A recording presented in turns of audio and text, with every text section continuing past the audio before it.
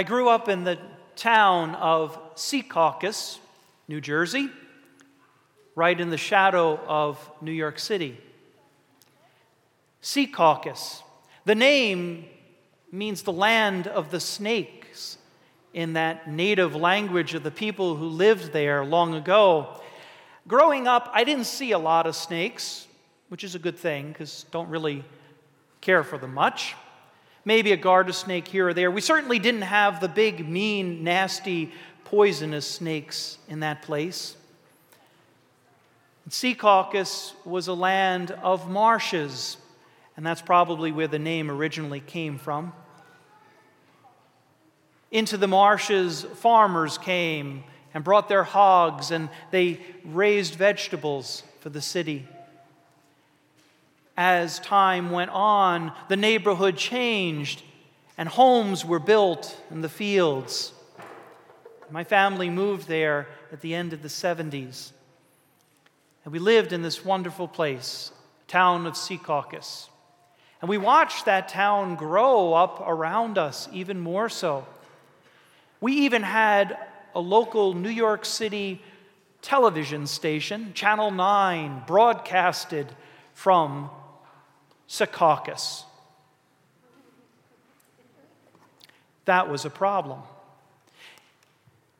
No one in the town of Secaucus said Secaucus. That wasn't how you pronounced where we lived. Always bothered me. Almost felt like I wanted to go down to that television station and say, get it right. You're in our neighborhood.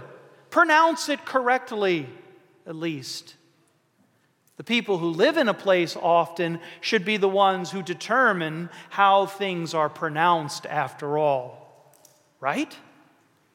Just after coming to St. James, Dr. Ken Olson got me to the side, had me for lunch, and said, okay, there are a bunch of names of places around here. Do you remember, Ken? Yeah. That you need to know how to pronounce correctly.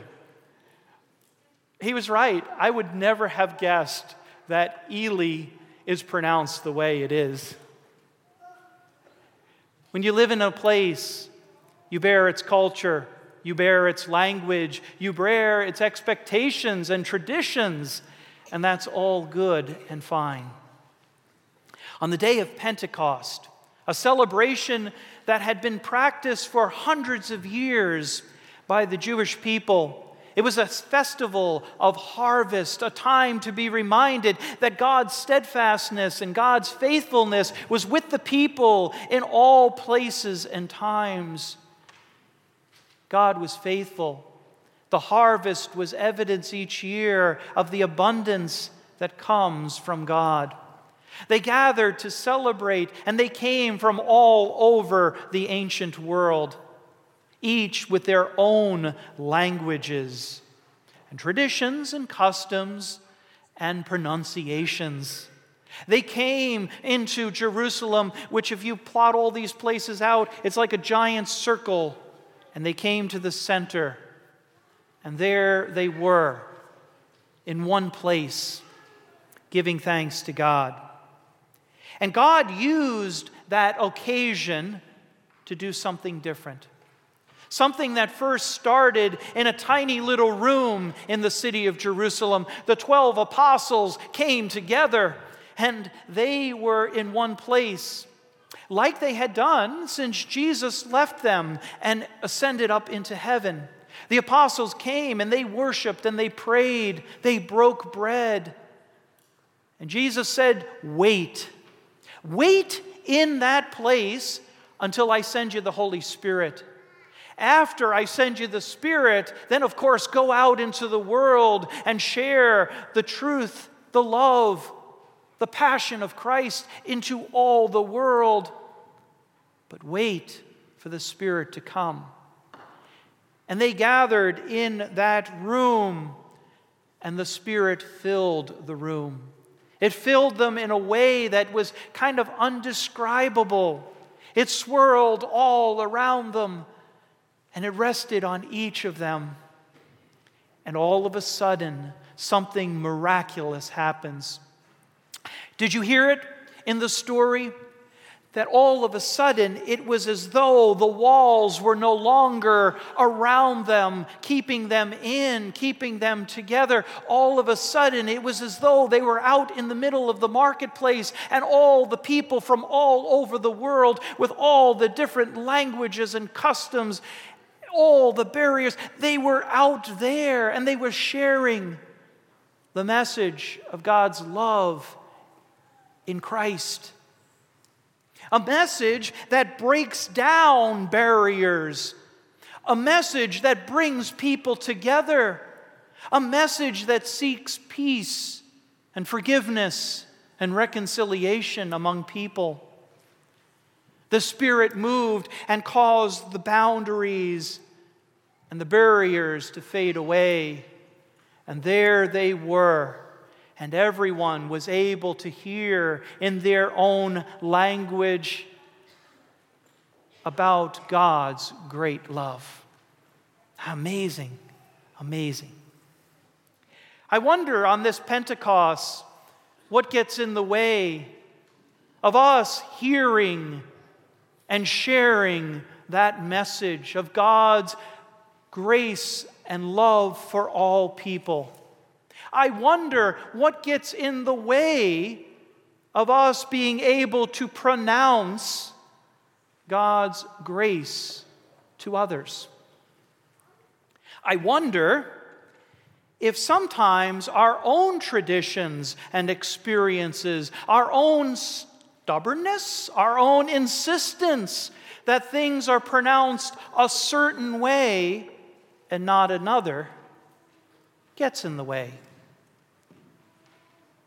I know that to be true of the church, where the church maintains that everyone comes through the door is exactly like everyone who's already inside. A barrier is erected.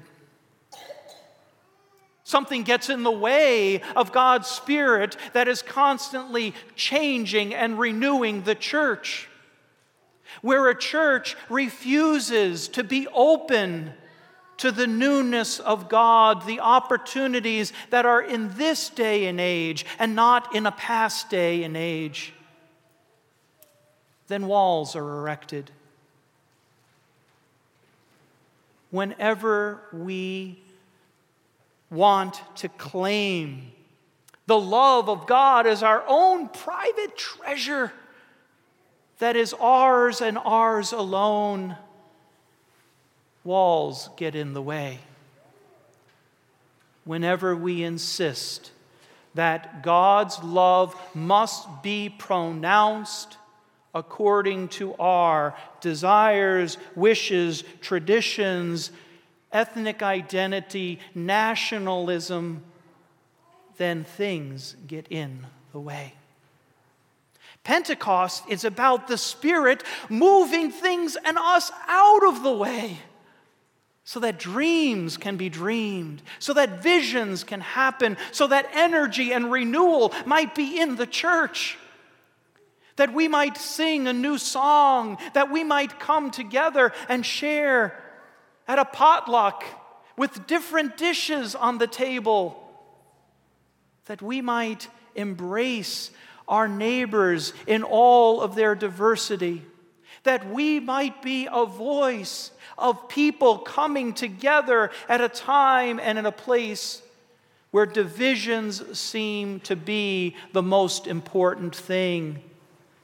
How might we, as the body of Christ in this place, how might we, in our baptisms, given the gift of the Spirit, how might we, as the church who comes around the table, share in God's hospitality and welcome